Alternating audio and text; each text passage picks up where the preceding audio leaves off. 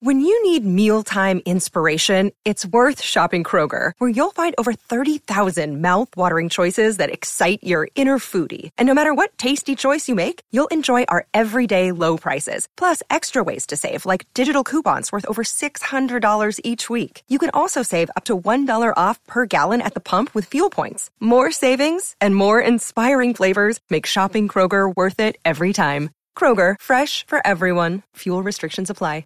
You're listening to a Score North podcast right now, and if you're a business owner, so are your customers. In fact, I could be talking about your business right now, telling the tens of thousands of loyal fans about you and sending them to your business. Find out how you can partner with your favorite Score North podcast. Visit scorenorth.com now and enter keyword partner. Fill out the form, and we'll get in touch with you quickly. Once Phil, Judd, Declan, or others start talking about your company, you'll be amazed at how many fans start showing up. So visit scorenorth.com now and enter keyword partner. TCL is a proud sponsor of the Score North Studios. TCL, America's fastest growing TV brand.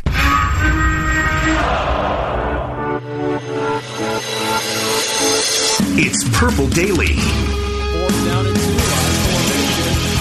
Okay, welcome to Purple Daily. Matthew Collar here at the State Fair, a very wet State Fair, but still many people here. And if you're walking by us and getting wet, go over and get a poncho, a Score North poncho. It's free advertising for us, and it keeps you not wet.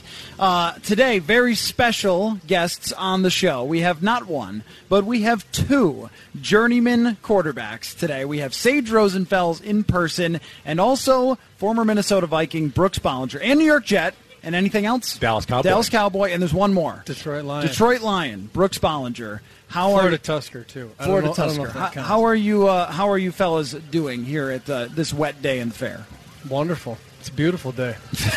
Well, it's, my brother, his least favorite word is it's moist. Oh, yeah, yeah. And today is, I would say, it's more than moist. Some people don't really like that word. It's a terrible word. I don't know why. We get in arguments. I think oozing is worse than moist. But today, it's basically oozing today. Well, we're off to a really great start, guys. So lots to talk with you guys about. I've got some journeyman trivia where I have 5 resumes for journeyman quarterbacks, basically like one line, and then you guys have to guess. And it's all people that you played with. And that's going to come up a little later. But I want to start the show with you two.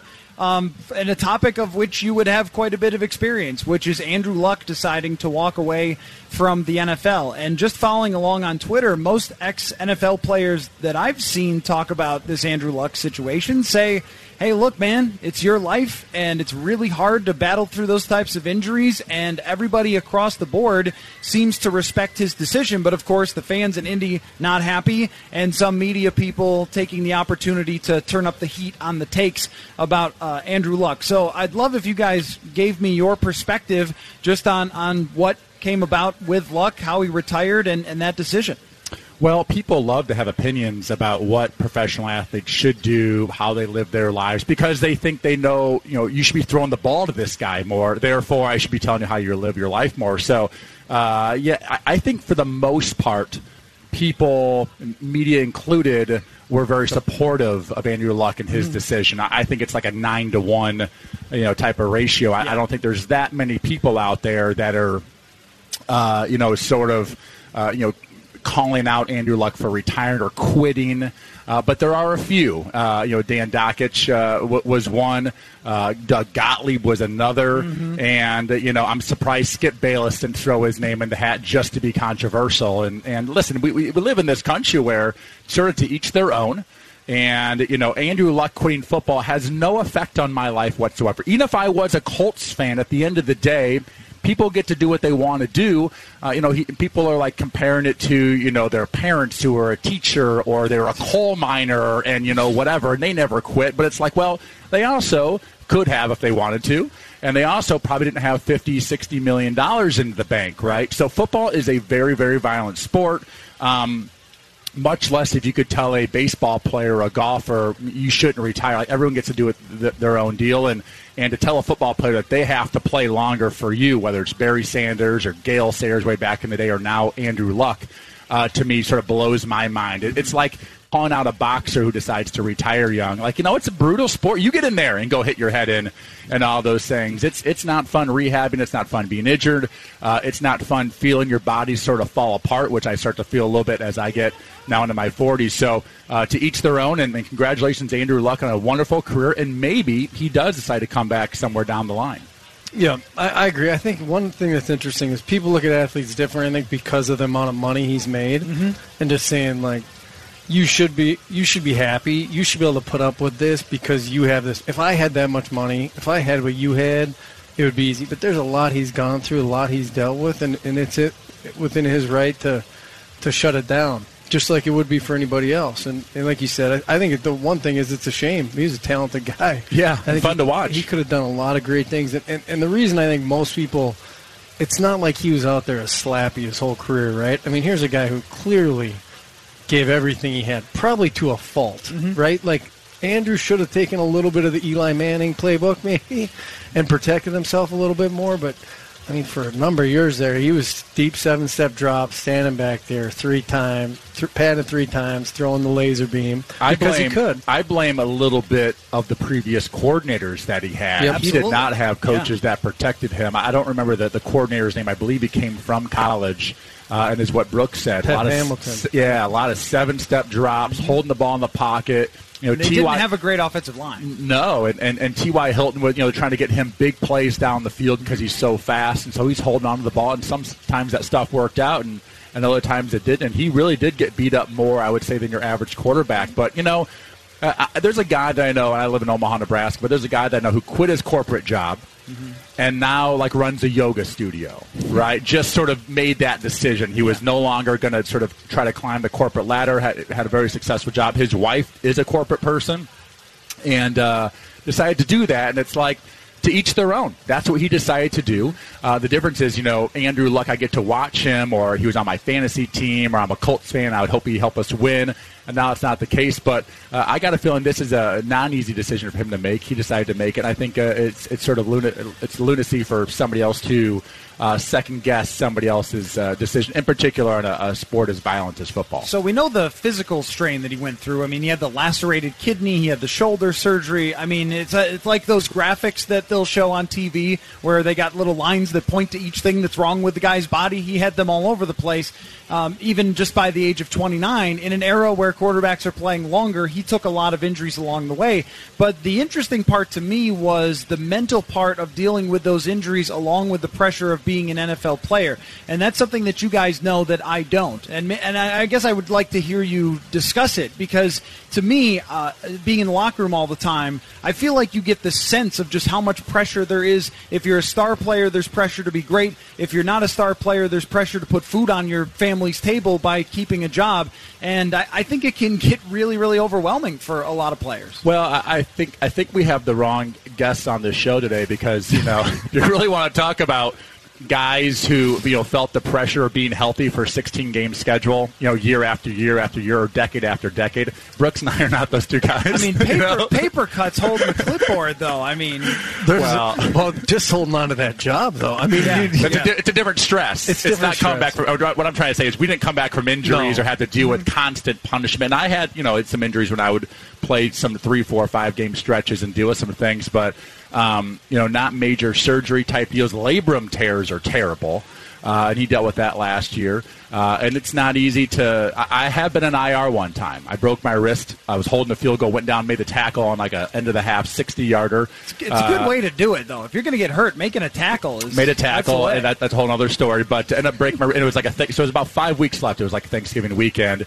And it sucked being on IR. I mean, it just was I don't know. It's like you were a ghost. Yeah, it was a strange deal, and you're not out there, and you're not, you're on the team, but it doesn't feel like you're on the team, and it's not like a woe is me thing. It's just like you have a lot more time to contemplate a lot of things too, and he's had a lot of time to think about his life and what he wants to do. He's got enough money to do whatever he wants, and I tell you what, you play football, you make enough money to literally do whatever you want. I think that's a pretty dang successful career. I don't think the pressure for him was. I don't think having all that money and him having financial independence mattered to him. Obviously, it matters to him and his family. But But I think the pressure he felt was the one you didn't mention was this franchise is kind of betting on him. Yeah. Right? Like these guys are looking at him going, it's you. Like, you have to do this for us, and especially with Peyton that came before him. Mm-hmm. And I think every time you get hurt and every time you miss time and every time you fall further and further behind kind of the pace, I think it just and that's probably where the backlash is. Yeah. Is the fact that everyone goes, hey, we got a really good team. They were one of the best turnaround teams last year. Frank Reich did an incredible job.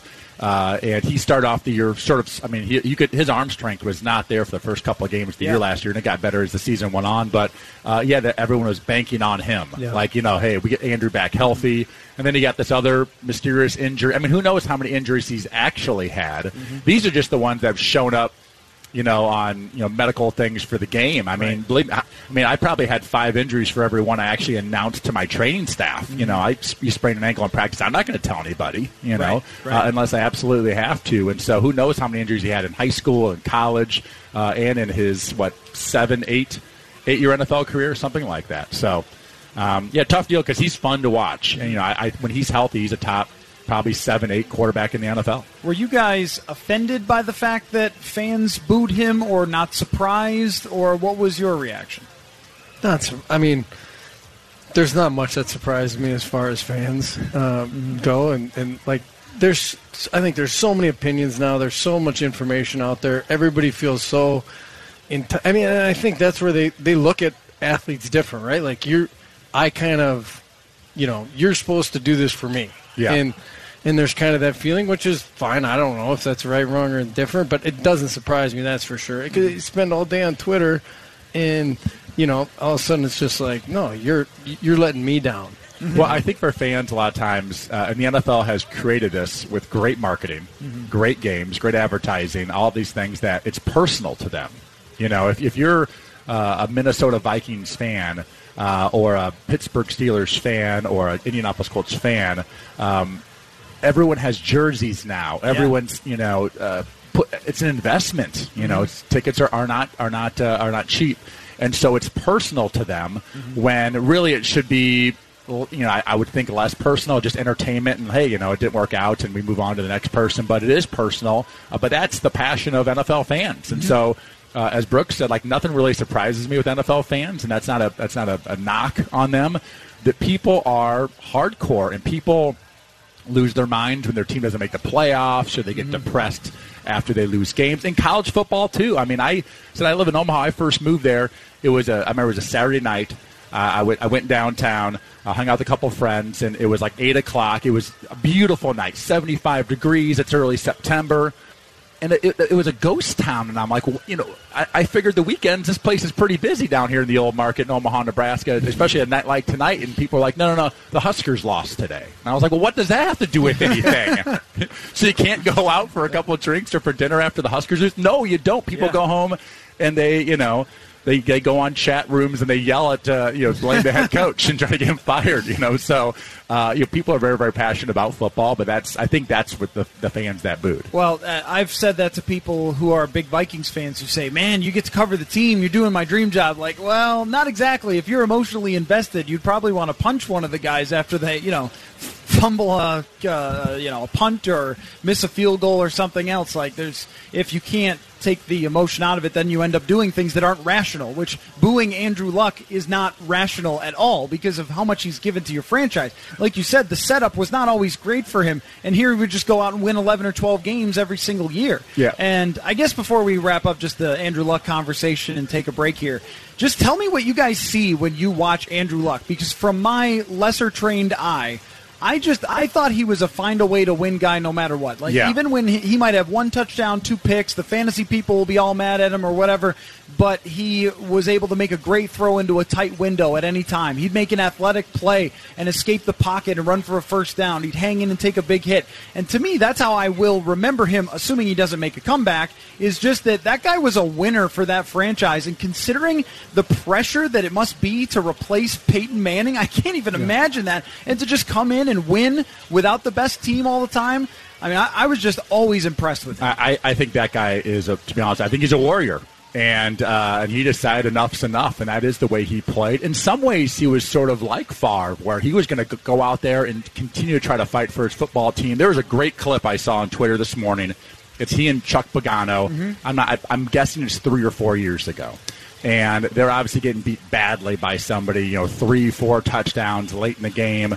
It's mid to late season, and Andrew is talking about, hey, leave me in. I don't want to come out. This is not the way I sort of want to finish this game. I'll protect myself. I'll throw the ball away. I'm not going to take hits. And Pagano has to convince him by saying, listen, we need you. What's the best decision for this football team? Basically, I have to take you out because we got a division game next week, and we're in the hunt, and the only thing that could happen bad is him getting hurt. And here's Luck trying to go back in, just to keep fighting with his brothers out there. And to me, that showed, how much heart he does have. And it's no one else's decision to retire except for that actual individual. And my deal is hats off to Andrew Luck.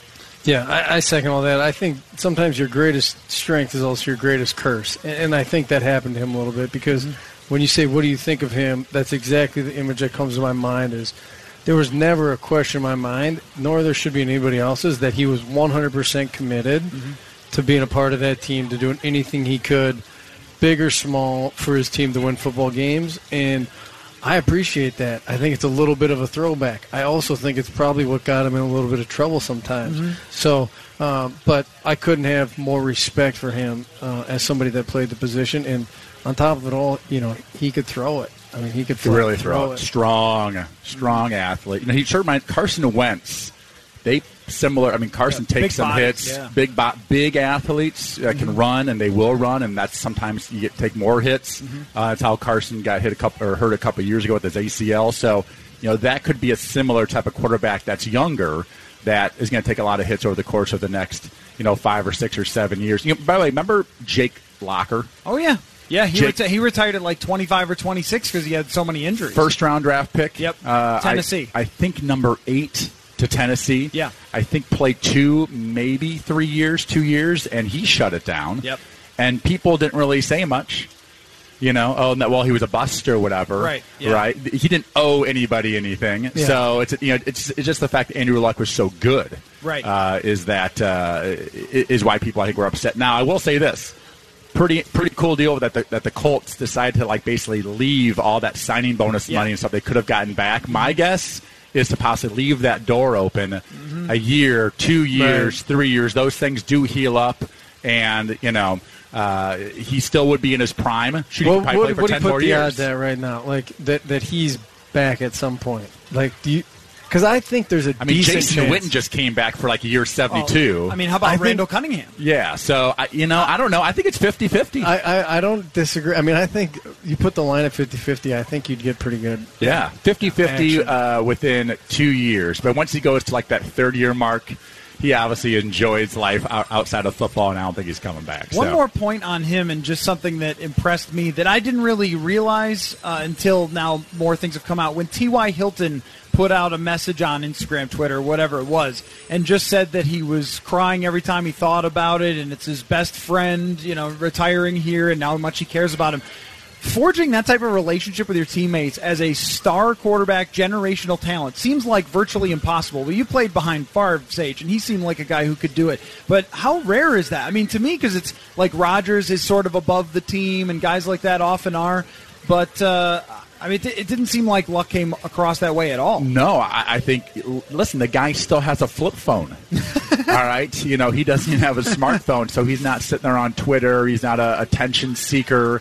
He feels very honest, in his press conferences. He's almost, he's almost like a nerd athlete, which you don't get that combination, very often. He's extremely authentic. I think hats off to his parents of how he was raised, and it's how he played the game. It's how he worked. I think he always had that professional athlete, sort of mentality that helped him, whether it's at Stanford or in the NFL, of this is the best way to go. And I can definitely see why his teammates loved him. And part of that was going back to that Chuck Pagano clip of him wanting to play at the end of a football game. Players love that. And so if he was that way in the middle of the season, he probably was similar during training camp, or that whole thing, as you said, sort of the anti-Rodgers. He never probably treated anybody different 1 through 53, they're all his teammates. Well, and I think that speaks to a few things. Number one is he was always really talented. Number two, he's around it from a young age. Mm-hmm. So what I think that gave him was that true, authentic confidence, right? Mm-hmm. Like he was so secure with who he was,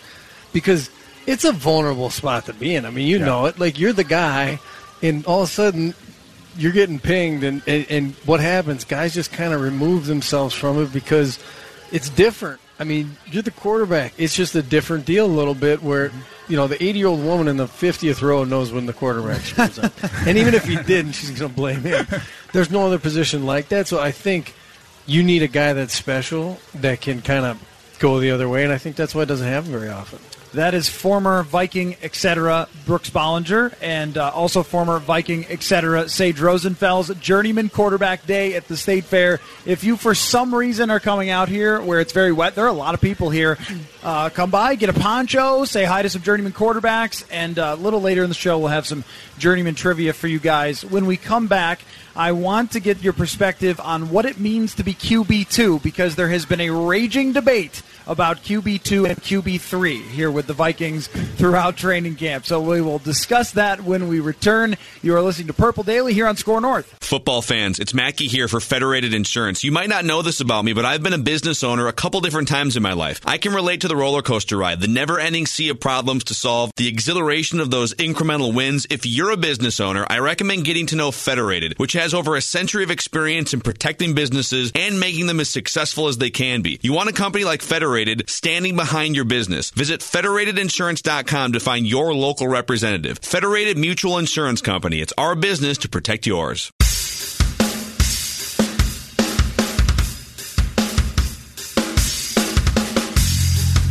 Back here at the Minnesota State Fair, one Journeyman quarterback is on the phone. The other one ran off to get cookies. I mean, this is just great. It's the State Fair. What do you expect? Here's my theory about the Journeyman quarterback, Sage. Put your headphones back on. Get off the phone. I didn't run out to get cookies. I had to make a phone call. That is, Brooks Bollinger literally is running over here with a pink umbrella with cookies in his hands. He was sitting here in the break, and he saw the cookie thing and went, wait, can I go get some of those? Like, yeah, I guess so, and we'll just keep talking football when he returns. So he's making the pink umbrella is a good look for him, though. It is. You know what that is? That's no ego. And to be a journeyman quarterback, you gotta have no ego. Right? People don't understand, and that's what we're going back. Wonderful. Thank you. Going back to Andrew Luck is I don't think he had this big ego. Yeah. And I think that was probably very refreshing. To guys like T.Y. Hilton and these other guys in the team that, like, here is our starting quarterback making $25 million a year without this huge ego that a lot of premier quarterbacks have. See, I said if I was writing up the scouting report, I'd write the guy has a pink umbrella, which means he's he's not insecure. He's got no ego. He's not insecure. Yeah, once you get like your third or fourth kid, you just get rid of that. And I just want to be dry, Whatever's in the car. So here's something that has been driving me a little bit crazy. After some decent performances against third stringers, and I say decent, but he's been very good in terms of the numbers that he's put up. Kyle Sloter has created an internet fervor of fans who desperately want Kyle Sloter to be the number 2 quarterback. And what's been hard to get across from me, talking with coaches and so forth, is, look, Sean Mannion is very, very smart. He's experienced. He worked with Sean McVay. Sean McVay doesn't pick jokers as his backup quarterbacks, I'm sure. And having spoken to Sean Mannion, he's an extremely bright guy who can break down pretty much anything. He knows the offense. He can help Kirk Cousins. He can help with the practice team and everything throughout the week. And it's hard to explain that that's kind of what you need to do as the backup versus the number 3. So tell me what it means, though, guys, because you've been through this. When you got the number 2, the number 3, and one guy's playing better than the other in preseason, how much is that factored in to who has what job? It depends, right? Every situation is different. And like you said, I don't think preseason games really end up mattering all that much in most situations. I think, especially like the fourth one. As far as like competition, as far as what the coaches really think, right? The script is kind of written, and if you go out there as the 2 and I think you can hurt yourself more than you can help yourself in the games, right? I think you can show that it's too big for you or it's moving too fast, but I think just because you pop a couple of nice games doesn't mean that all of a sudden everybody's opinion internally has changed, although it doesn't hurt you. But I just think the situation depends. I think it's so interesting just to me, the momentum and the circumstances by which you're in, how much that affects how guys are playing as well. It just seems like, you're not playing a ton of minutes anyways. You're getting a few series here and there.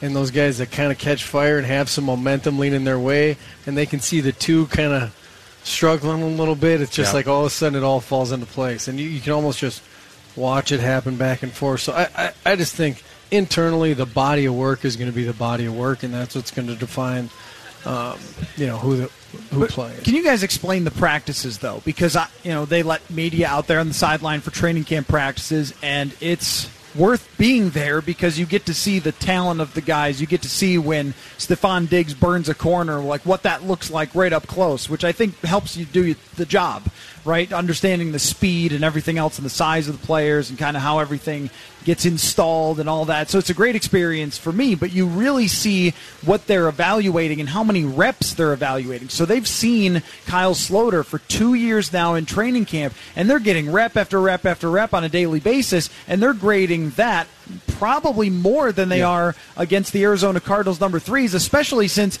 I notice with these teams, when they get to the third, fourth quarter, they have 2 high safeties on every single play. It's like anything underneath you want, you could just have. And that's a lot of the big plays is just a little crossing route, and the guy runs for 20 more yards, and some third stringer tackles him. And it's like, well, what am I supposed to really be grading here, as opposed to when they're actually calling defenses against your own offense, and then you can see how they react to those situations. So I can see why Mike Zimmer says, look, the practice is going to be more valuable for us. Well, the practice is extremely valuable, and it's not just training camp. It's all the OTAs, and, of course, you see highlights sometimes, with people put on Twitter with practice videos, but, there's individual, there's group stuff, there's obviously the actual teamwork, there's 7-on-7, there's all the meetings and how people are in meetings, but at the end of the day, it's the coaching staff, it's the general manager, it's all these people making this decision as to what's best for their football team to win football games. This is what they're paid to do, and this is what they've been all doing for a long, long time.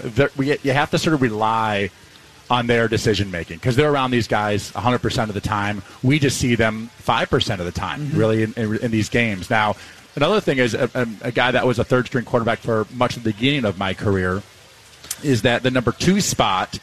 As far as these preseason games, that second and third quarter, playing against a lot of other number 2s and some 3s filter in, sometimes an occasional 1 actually will be playing with the 2s also. The game is faster. The game is more complex. You do see more variety. The third string guys, and again, I did it for a long time, and that allowed me, years 1, 2, 3, and 4. Actually, in 5, I was the third string quarterback the entire time until my 5th year of the regular season. I was moved to number 2, which, by the way, makes him the GOAT, which we'll talk about later. But that is the GOAT. Well, that doesn't happen anymore. People don't have third string quarterbacks. There's no better career that anybody's ever had. Sloter is earning himself a job. Yeah, right. Where if he plays so well, they can't put him on the practice squad, maybe because somebody else will put him up. So good for him, but. Going back to that, I will say that fourth quarter, and that's when I first started off, a lot of fourth quarter or third and fourth quarter, that third string guy. So the coaches and the general manager or all the scouts, they actually have sort of a deal. It's amazing these guys actually communicate, by the way, because they do. Yeah. And in the fourth quarter, at the end of these games, the third string guys, the fourth string guys, they don't want these young, almost all young players, mostly undrafted guys, whatever. They don't want them having to almost think too much. So they call cover 2, cover 3, cover 1, right? And maybe like some sort of very simple blitz because they want to see how those guys move and react and their natural skills come out. Well, you can't do that when it's, hey, we're going to have a Sam Strong safety dog with some sort of zone coverage behind it, but it's going to be a trap corner. Like these guys haven't gotten that many reps like that, right? And that just takes years and years of experience defensively, just like a quarterback does. And so a lot of times at the end of these games, they simplify the defense more and more to allow guys just to play into their natural ability, which then makes those things simpler for an offense. It's been helpful for Sloter in particular this last game, is that when you're losing. When you're the third string quarterback, you want to be losing. That is right. Get the comeback. There's nothing worse than getting put in the fourth quarter. You're up by 10 because you're going to get run run 3rd and 8, throw the football, right? Because that's what I'm talking about, though, that momentum and the situations. That momentum, right? It's totally and so at that point, all you can do is screw up. Yeah. That's all you can do. When you're down by a touchdown or 3 points or a couple points like he was the other day, and the offense, I'm sure the offensive line, the O-line coach was upset the other day, and I'm sure the coordinators weren't very happy, and Stefanski's probably getting these third-string guys because the offense hadn't done much the whole game. Like, let's finish this thing out and actually, play well. So you had these guys super, super motivated and good for them. But yeah, it all timing and the situation has a lot to do with it. He got in a perfect situation the other night where his team was behind. They were playing bad the whole game and wanted to finish the thing right. And even the last touchdown of the game, 4th and 2, up by 4, you kick a field goal. You don't go for it in that situation. Right. You kick a field goal up by 7. What do the Vikings do? They don't want to tie. They don't want to go by 7 and tie. So they're going to go for it. And they go for it. It ends up being a touchdown, right? So those types of things you have to take into the equation as well. Yeah. Well, it used to just be a lot more simplified in the preseason in general, I feel like. But my first preseason game ever, we go to Tokyo, Japan to play Tampa Bay Bucks. I didn't know that. Right after they won the Super Bowl. So in the quarterback room, it was me, Chad Pennington was the starter, and then Vinny Testaverde was the backup. Oh, my God. He's like 40. Legend.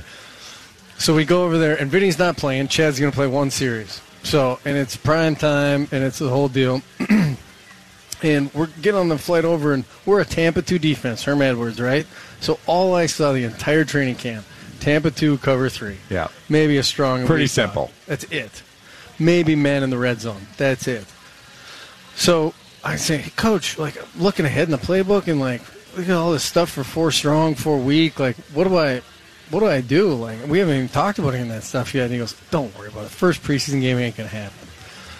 We go out there playing Monty Kiffin, and I don't know if Hackett pissed him off or what. And this is Jay Gruden, which I think, or John Gruden, which I think is, I'll bring up in a minute, because he did it to Cardinals earlier this year.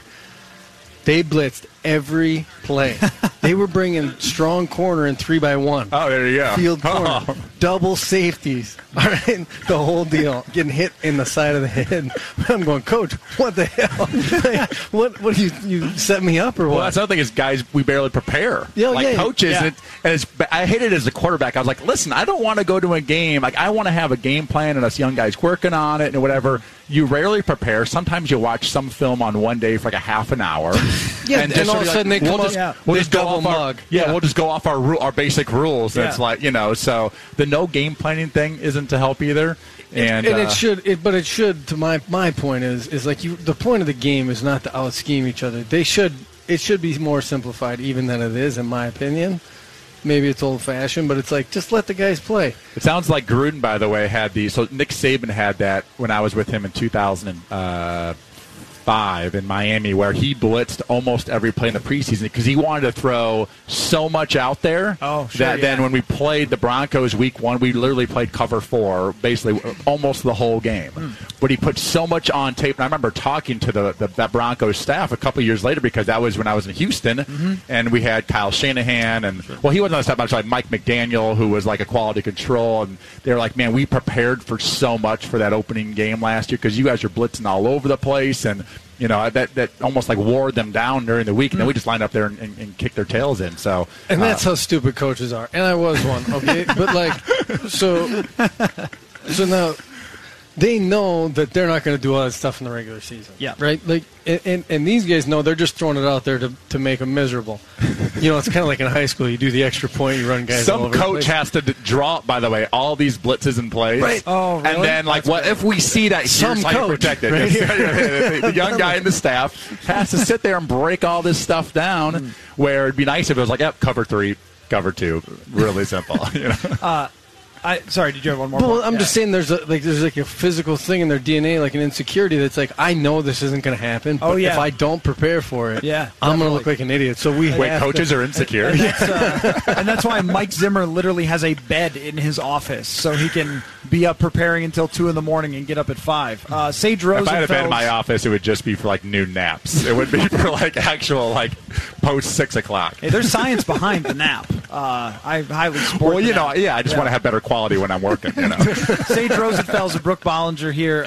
Brooks So tell me about when you are in that quarterback room and what you contribute when you're not the starter, because I think this is hugely valuable. This is why you have Sean Hill when Teddy Bridgewater is there, right? I mean, it's a guy who's been through it and who knows a lot of things.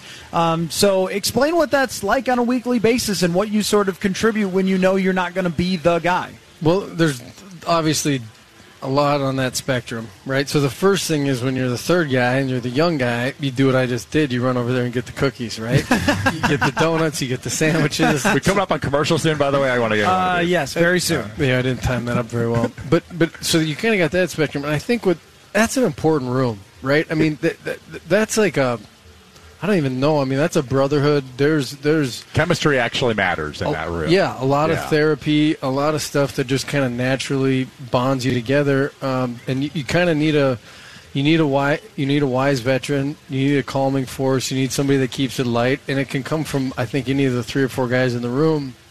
So I think the good ones can go into that room and sense, okay, what does the guy need, right? And if that guy goes down and this guy's the guy, what does he need? Because it's not a static thing. It's a living, breathing kind of organism throughout the year.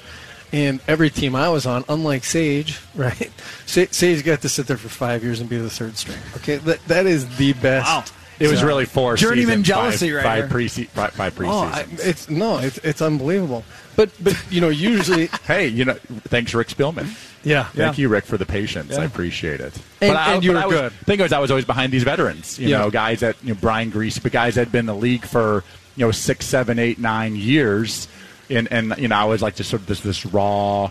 A young guy who has potential, I guess. But I would play well, like Sloter, in the preseason. If I didn't, I wasn't a very good practice player early, by the way. Mm-hmm. That took a while for me. I wasn't a natural thrower. I didn't understand a lot about offense and defense early on. Mm-hmm. The NFL game was a really big jump for me. I ran some option at Iowa State. I threw for 52% my senior year. Mm-hmm. When we went to a bowl game, and I hand the ball off all the time to these great running backs, and that's just sort of how we won. If anyone knows that, it's Brooks Bollinger who went to Wisconsin. Yeah. That was my whole career. You just summarized it. We love handing the ball off, by the way. We love. So, there is this, I was going to be one of those people that took some time, and maybe Sloter ends up being that. Yeah. But things take time to really understand the game and practice better because these coaches go so much off of what they see every single day. And going back to the beginning of the conversation, this is what whether it's Stefanski or the Kubiaks, they see every single day, and we sort of have to just have faith and trust in them. And they could be wrong. Mm-hmm. Sean Mannion could play this year, not play very well, and they decided to make a change because they've gone 0-3 with the number 2 guy, and Sloter comes in, lights it up, and he's Kurt Warner. You never know, right? But you have to sort of go off of these people that have been doing this for a really, really long time, who have a huge, really, their only incentive is to find the right guy that's going to help them win football games. Part of the journeyman criteria, Brooks, is that you have to have a shining moment. Like, you have to win a game. You have to have a really good surprise game. Like last year, Matt Barkley got his first win, a really good win or something, and it was his shining moment. His shining moment was he was on Sports Illustrated when he was 17 years old. But he officially sort of became that. Like, he's on multiple teams, and he was with Chicago. How long has he played, by the way? Brooks threw for 300 yards. Brooks threw for 300 yards. I know that. If you get 300, who came in the game and beat me? Sage. Did that really happen? That's a true story. We played against each other.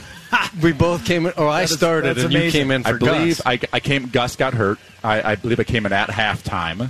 It was at 10-10.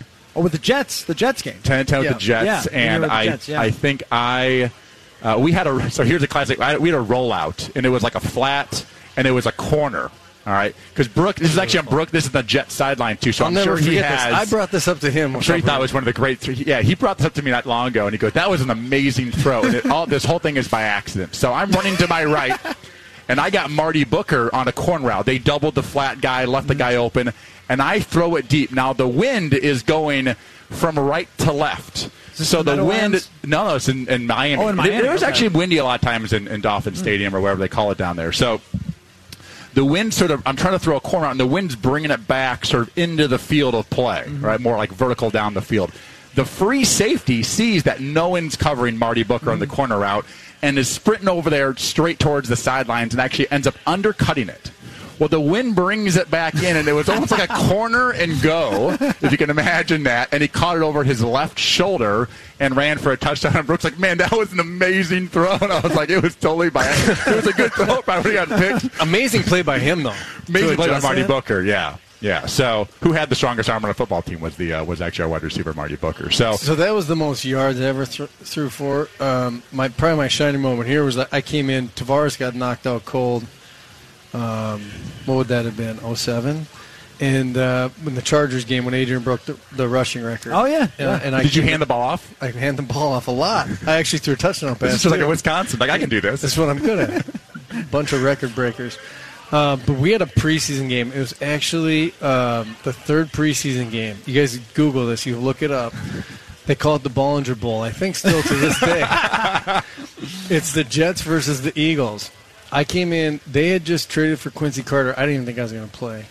We were down by like 18 with like 5 minutes and 25 seconds left. I come in the game, and we just went pew, pew, pew, pew, pew. It was unbelievable. Like, you couldn't even make it. It was one of those ones you're going, can't believe this is happening. You just keep throwing it. But anyways. But that's where that momentum. And that was a preseason game, which was kind of dumb, but it was one of my favorite. It was so much fun. But that was where there's a momentum thing, and it's more in these preseason games because it's younger guys or what. But you can just sort of see it sort of swing, and you saw it the other night. Like, the Vikings had like 3 or 4 runs, and they were getting first downs to get the ball, and it was just boom, boom, boom. And Slaughter made some good throws as well. But once that thing got going, the offense goes, "Hey, we can do this. Let's just execute." Play in and play out, and going down and scoring a touchdown, and winning that game the other night. So my real shining moment, though, I played in Dallas in 2008. And then they just never call me back, right? Like I was just kind of I was picking up what they were putting down. So. You fast forward, I kind of hung around. Nobody invited me to camp. I'm just like, well, that's probably it. We'll see what happens. So I'm out mowing the lawn, and my wife comes out. She's like, somebody's calling the house phone. They call your cell phone. Like, you got to call him back. It was Jeff Horton. It was my college quarterback coach. Well, he was at Detroit. So he calls me up. He says, hey, what are you doing, man? I said, mowing the lawn. What are you doing? He's like, I'm trying to get a hold of you because Dante, Culpepper cut his foot in the shower, and Drew Stanton's got a torn MCL, and all we got is Drew Stafford going into the 4th preseason game. So I'm like, yeah? I'm like, Coach, I'm out of shape. Like, I haven't done anything in 7 months, and he's like, hey, man, you got to do it. You got to do it. I'm like, I don't know. I think this is it for me. And he goes, hey, we're going to call Drew Henson then. And I said, all right, I'll get on a plane. So he said, all right, so this is Monday night, 3 o'clock. I'm on a plane at 7, land in Detroit, go to bed, wake up the next day, meet Scott Linehan, learn the offense, practice, fly to Buffalo, play 3.5 quarters on Thursday Buffalo game. Yes. Yeah. And we won the game. I played pretty well, and that's why I went to the UFL and played a couple of years and tried to keep it going. But that was, and I think I walked in, that's kind of the deal. You're introducing yourself to guys in the huddle. They're looking at me like, what did they sign, an accountant from upstairs and just throw them in the huddle? So just so you know, this whole story is like the journeyman backup. The journeyman life, yeah. The journeyman life. Yes. I got a phone call at 6 o'clock one time, and I was when I traded from Washington to Miami. Got a call at 6 o'clock from Rick Spielman. And then right after that, maybe it was right before that, was Steve Spurrier called me and said, we're going to trade you or whatever. So then Spielman calls me, sets it up. I'm on a 9 o'clock flight down to Miami. And I played a preseason game, 5-6 days later, and I played on a Thursday or whatever. So that is like an experience. Eli Manning's never going to have to go through that. Yeah. All right? They get the private jet and the whole, they get a white. They get the Escalade to come and pick them up from the airport. The Brett Favre helicopter circling over. Well, they get that. Yeah. And the other great thing about that story was the fact that you were mowing your own yard. So that's a journeyman backup thing too. Like I mow my own yard. Doesn't have a gardener or anything. Yeah, he doesn't have an estate where he has a gardener or gardening crew. Sage Rosenfels, Brooks Bollinger. We got to take a quick break. When we come back, now I feel like you've name dropped so many journeymen already that I'm going to have to rework the trivia questions that I had for you guys about journeyman quarterbacks. So we'll see what we do there. And I want you guys to break down the Vikings starter now. This whole preseason, I feel like we spent way too much time on QB3. And so in the next hour, if you're going to hang around, you got a lot of cookies to eat, Brooks, so you can hang around a little. We'll talk some about Kirk Cousins, and I see Sage's notebook is filled up here with things from the other day.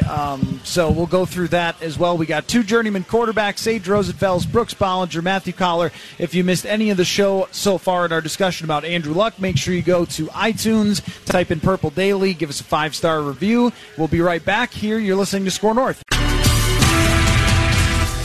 2:50, time for the Score North download here for the 2 o'clock hour of Purple Daily. Score North, we're live at the Minnesota State Fair from now until Labor Day, the Score North Twin Show at noon. Purple Daily, what you're listening to now, from 2 to 4, and Mackie and Judd with Rami from 4 to 6 p.m. every weekday out at the State Fair. You can find us off Chambers Street on the left edge of the grandstand. You can check out our shows from noon to 6. You can also check out our merchandise booth from 9 a.m. to 9 p.m. daily. Show us your Score North mobile app, and you'll receive a $5 T-shirt. Also, we're donating all proceeds from the All Arise T-shirts to Luis Arise's favorite charity, the Ronald McDonald House. Yeah, we're back now, caller. I'm actually doing the Score North download if you want to join us. Sorry, I was eating cookies over here. What were you talking about?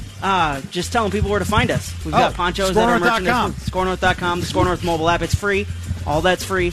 You can check out our merchandise booth. There's stuff that's not free there, but we will throw a cookie at you. That's been your Score North download. Now back to so many of them.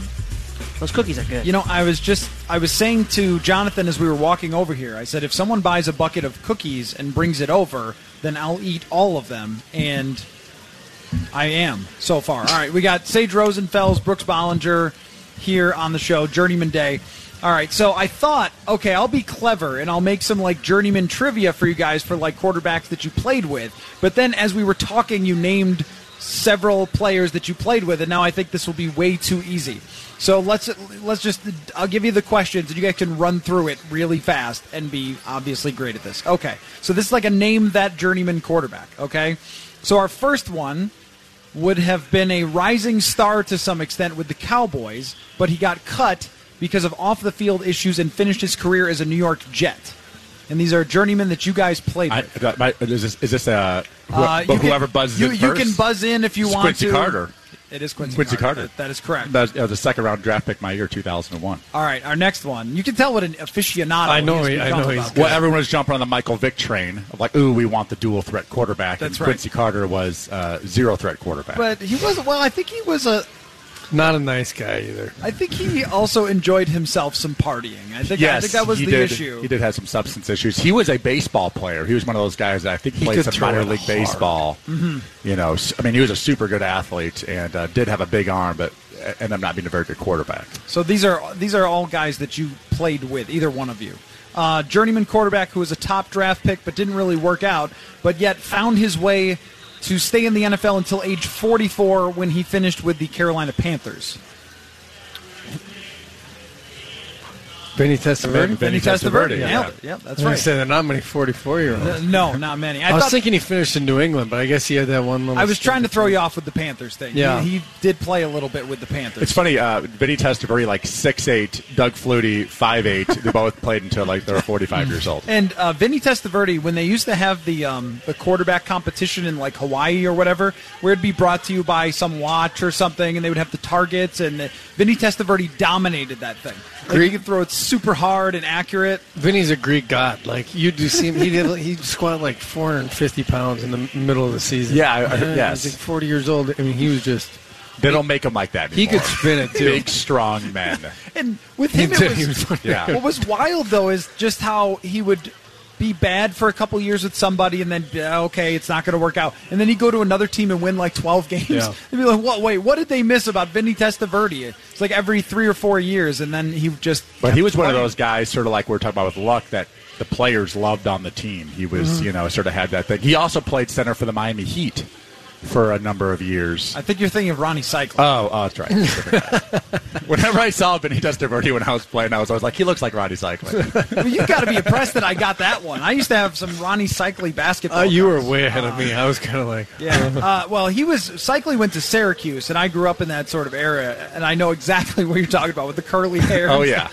Rides a right. moped around South Beach. How about this one? A journeyman who started for 4 different teams, as they must. Vikings, Browns, Buffalo Bills, Indianapolis Colts. Once threw for 429 yards in a playoff game. Unfortunately, though, that was in a losing effort.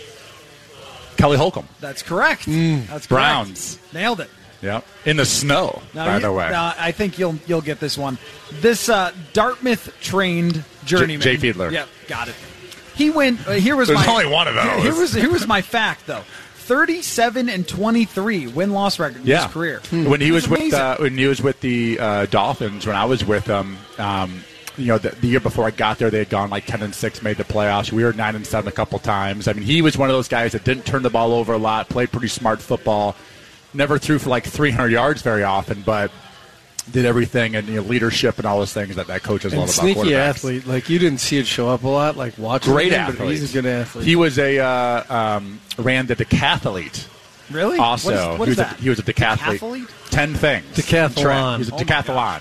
So he was a decathlete. He did 10 events or whatever at Dartmouth. I think he was an All-American.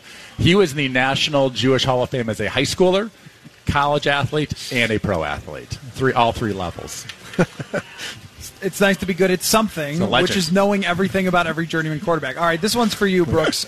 This journeyman here endeared himself to Miami Dolphins fans by leading a 20-point comeback win, which was Miami's biggest since 1974. That's it. Who was that? 24. Was it Sage? Yeah, it was Sage. It was Sage. Yes. I thought I would throw you that curveball. So there's some fun journeymen that. Who was that against? Well, you know what though? That was against Buffalo. I remember it quite well. Thanks, Sage. That was either that Jets game we were talking about earlier. That was, I believe, right before that game, like a week or two before that, or a week after that, almost back to back. So Gus got hurt, yeah, and then he had to come in at the half down 23-3 and came back and won. I feel like that was right before, maybe like the week before we played you guys. So I got sort of lucky back to back. And that amount of action, a fourth quarter of scoring 3 touchdowns, a half versus you guys, the Jets, got me a contract with the Houston Texans, a 4-year deal. That's all it takes. All right, we're going to take a quick break, and we come back. One more segment with our two journeymen here, Brooks Bollinger. Is that okay with you, Brooks? Do you love it? Because I know he loves it. Are you like, that's pretty cool? Or yeah, what? well, I was trying to think. Because do you just now love it because he does? No. I told him right away, I'm like, I love because in the NFL, different than college, you have it's more the camaraderie and the brotherhood with the whole group, right? It's not just, this is my team, and because you bounce around, and you appreciate years later these weird relationships and connections that you had, and you get to meet a ton of great people. I was just wondering what's below a journeyman because I was right on the borderline. I just snuck on that fourth team. But he has a second stint. Yeah, he's got a second stint. He's got a fourth team. He's got a shining moment. I mean, I got a 300-yard game. You checked off all the boxes. Oh, no, you got plenty. Okay. Believe me, you're overflowing with what we consider. We're not that picky. You know, there's another. We're journeyman back. And I'm here. We're not picky, just by the nature of the situation. But there's another part of it too. Is if you say that journeyman's name and all fans of a team that you were with are like, oh yeah, I remember that guy, then you're in too. Well, here's what I got going for me is like, and somebody said this to me pretty bluntly. A friend of mine, he said, you weren't even that good, but you started every week in college. I mean, almost every week we were the noon game on ESPN. Yeah. All the Wisconsin time. was, right? Yeah. That 11 a.m., I guess, Central time slot. Like, for 4 years, I started there and was on every week. So I just beat people over the head, right? So it's kind of a name recognition. Yeah. They're kind of like, yeah, are you Mark Bulger, or are you? Who are you with again? The Ravens? I'm like, well, yeah, whatever. I was around. Yeah, I was the journeyman who won the Super Bowl. Time, right? Who didn't throw it all. That's Trent Dipper. Okay, let's take a break. We'll come back. I also want to look at your Wikipedia, Brooks, because that's another one of the things that we do is look at journeyman Wikipedias. I always like about the journeyman quarterback the fact that anytime you guys talk to each other, you have so many shared experiences that it just great stories just come out. And I think it's really cool as a reporter, and I'm interested in great stories, that they're always there with journeyman. We could have a whole segment on the fact that I just learned that you went to Tokyo, and 2 years earlier I went to Osaka, Japan, in 2002, I think. So we've both been to Japan for a football game. Mine was in a baseball dome. That's very strange. So, yeah, a lot of stories just about that 4 or 5 day escapade. All right, let's take a break. We'll come back. We'll talk about something that matters with Kirk Cousins when we return. We'll talk with these two guys and get their breakdown of what the Vikings offense can look like this year. You're listening to Purple Daily here on Score North. Whether it's Baker's Simple Truth Turkey or mac and cheese with Murray's English Cheddar, or pie made with fresh Cosmic Crisp apples. There are many dishes we look forward to sharing during the holidays, and Baker's has all the fresh ingredients you need to turn today's holidays into tomorrow's memories. Baker's, fresh for everyone. Get more ways to save at the Buy 5 or More Save $1 each sale. Just buy 5 or more participating items and save $1 each with card. Baker's, fresh for everyone.